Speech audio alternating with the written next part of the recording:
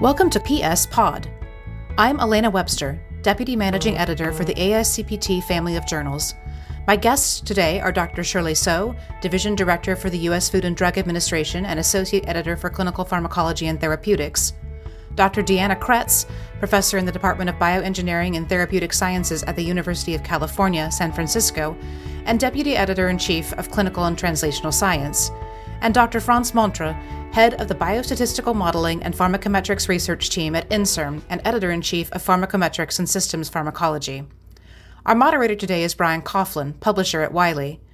Thank you all for taking the time to join us for a discussion on publishing in the time of COVID-19. Brian, can you tell our audience why we felt this topic was important? As COVID-19, or the coronavirus, began to spread across the world, scientists in many fields rushed to understand and combat the disease and publish their findings. While rapid publication has led to very important ideas and findings being disseminated quickly, there have also been some drawbacks to speeding up the review and publication processes, and we thought it might be interesting for listeners to hear how ASCPT approached this challenge and what the results have been. Shirley, can you tell us a little bit about the initial ASCPT response to COVID submissions? Yes, absolutely. And first, I'd like to thank the editorial staff at ASCPT and Wiley for putting together this podcast and inviting us all to participate. I think this is an important issue to discuss in the publishing world, and I'm honored to be here. So from the outset, Dr. Piet van der Graaf, Editor-in-Chief of CPT, recognized the need for rapid coordination and deployment of a system that could enable us to respond quickly to submissions. So to start, we needed a small but dedicated team who could handle all of the COVID manuscript submissions in an expedited manner. Once this team within the Associate Editors Group was established, with the help of ASCPT editorial staff, we created a list of reviewers who were active and knowledgeable in the infectious disease arena. And these were folks who would be well poised to aid in expedited review.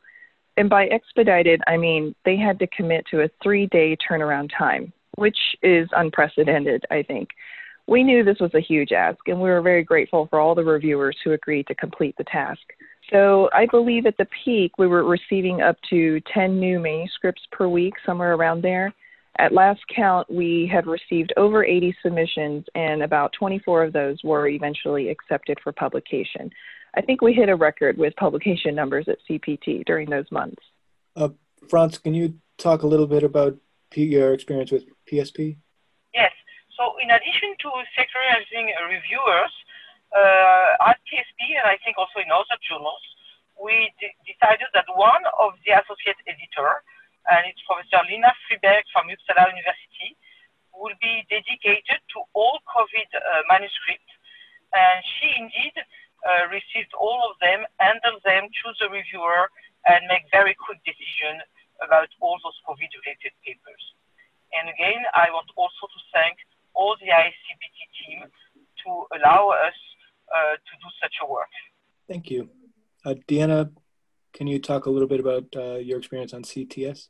Yeah, our experience at CTS was very similar to the other ASCPT journals.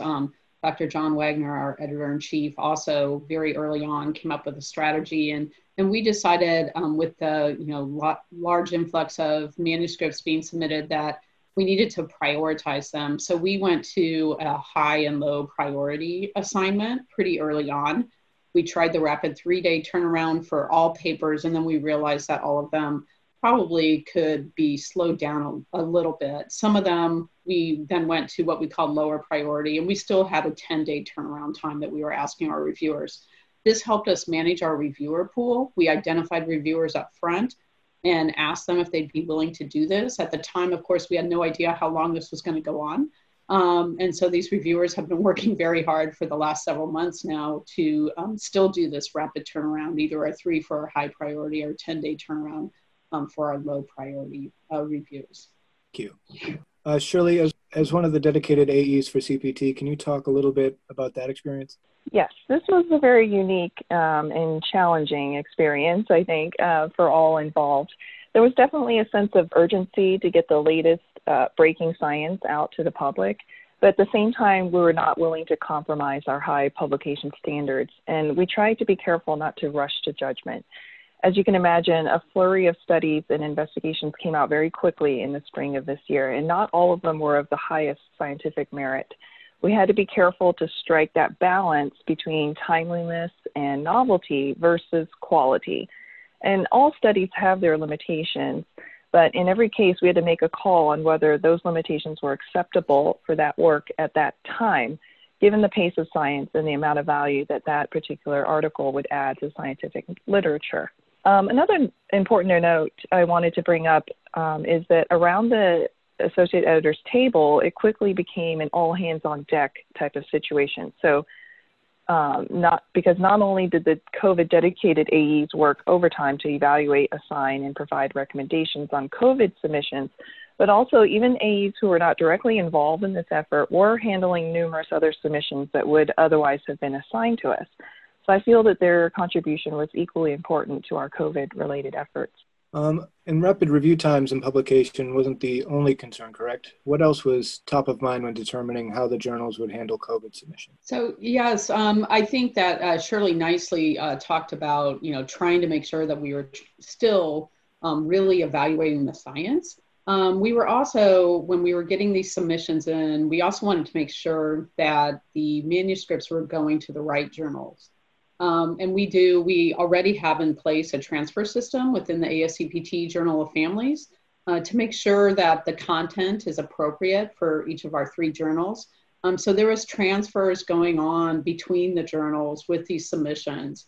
There were examples of, maybe smaller clinical studies that really weren't appropriate, didn't have strong clinical conclusions yet, but they actually raised some really interesting hypotheses that we felt really deserved attention and might be more appropriate, for example, for CTS than for CPT. And so we were making those decisions at the same time within the editorial teams and across the 3 journals.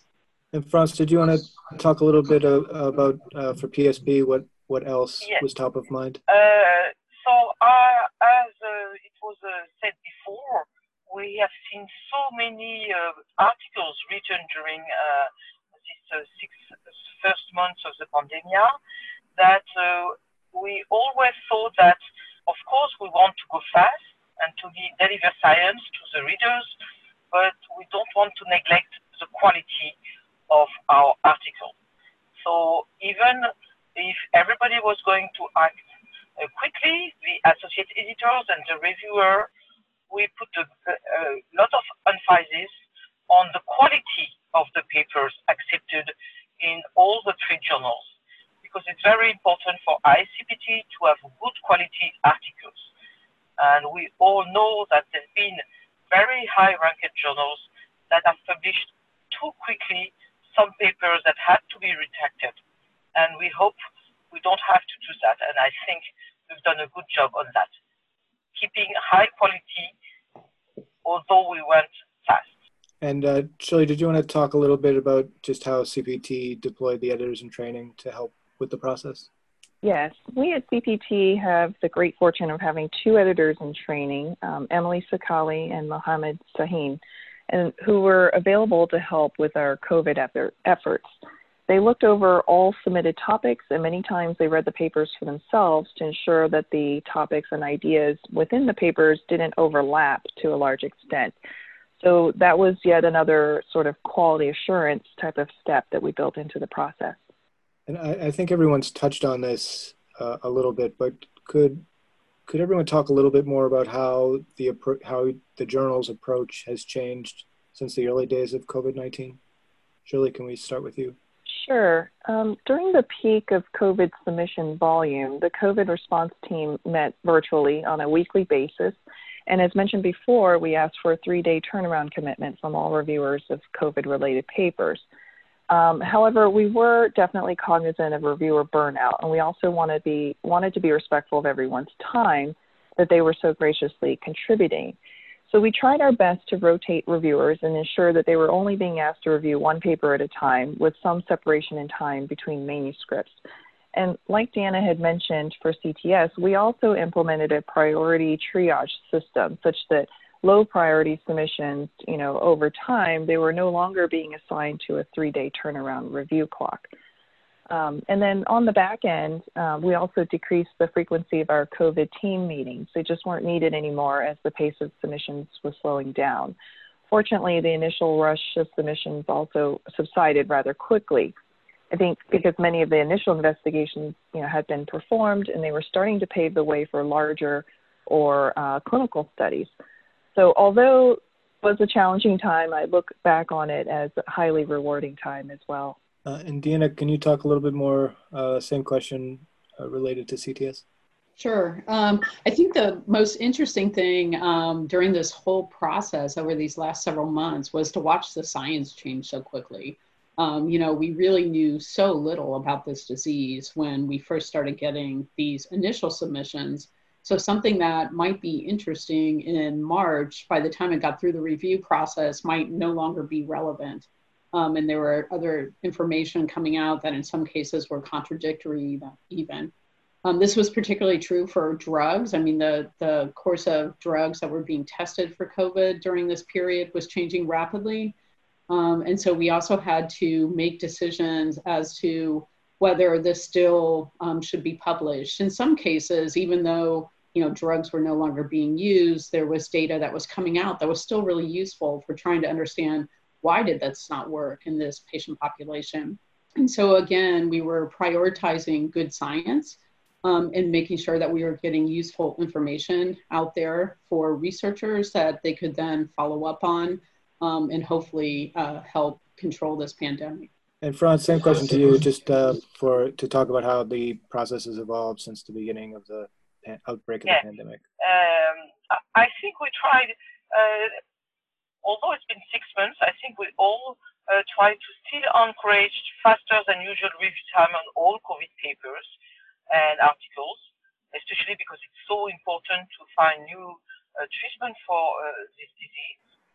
And something else also, in addition to faster than usual review time, is also that Wiley has agreed to expedite the publication of this paper so that they all appear very soon in accepted articles from the journal on the journal website, regardless of the article type. And Wiley expedites the COVID article so that they appear online as quickly as possible. So we're still putting a lot of pressure on ASCPT team, ourselves, and Wiley, so that the information and the articles that are accepted are very rapidly accessible to all. We've seen a lot of news about COVID treatment that is coming from preprint servers. As we all know, these are studies that have not yet undergone peer review. Do you see dangers in the media relying on reports from preprint servers? And follow-up question to that, how is your journal using preprint servers? France, can we start with you on that question? Yeah, so there is two parts in your question. The first part is whether there is danger in media relying on reports from preprint servers. Yes, I do think so, there are dangers. And indeed, we've seen the evolution of those preprint servers where now there are warning on top of them saying, be careful, these are non-reviewed paper.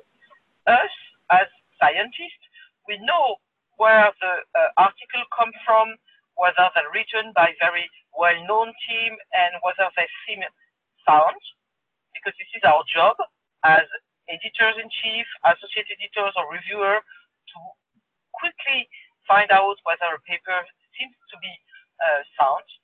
But for media, I think they don't have the culture and the knowledge to distinguish between a high-quality paper yet on a preprint or a bad quality paper. So there are dangers there. About how did we use a preprint for PSP, I asked someone from my team to every week go through all those preprints and look at all the COVID paper related to modeling and simulation of pharmacometrics or system pharmacology. And we've been through those and we've invited the authors to submit to PSP. But we always went through the full review process through the associate editors and the reviewer, although the article was already on a preprint. Deanna, same question for you. Your thoughts on preprint servers? Yeah, so CTS has also been looking more at papers that are submitted on the preprint servers. I think from a scientific standpoint, these are a great benefit to the research community. And we all know how to handle these papers. We know that they're not peer reviewed, but we're scientists, and so we can evaluate that appropriately. We have been using them to look for papers that might be appropriate for the scope of CTS. And we've assigned an AE and an EIT, one of our editors in training. And they weekly review what's on both medRxives and bioRxives, looking for submissions that could be relevant for CTS. And then we're sending out, vetting some of those and sending out some letters to authors. We've gotten a fairly positive response from a number of them. And so I think we'll continue this. We're not doing this only for COVID. We're doing this for all content for CTS. Thank you everyone for your time. And on behalf of humanity, all your efforts in fighting the pandemic and everything you've done. And this goes for everybody listening, all the reviewers, for all the journals. Thank you for everything. I'm going to hand it back over to Alaina to wrap us up. Thanks, Brian. And thank you all for taking part today. We absolutely appreciate it. Thank you all for listening to PSPod. Be sure to check out past episodes while you're here, and remember to visit www.ascpt.org for updated podcast releases, our latest webinars, and the most recent issues of all 3 journals.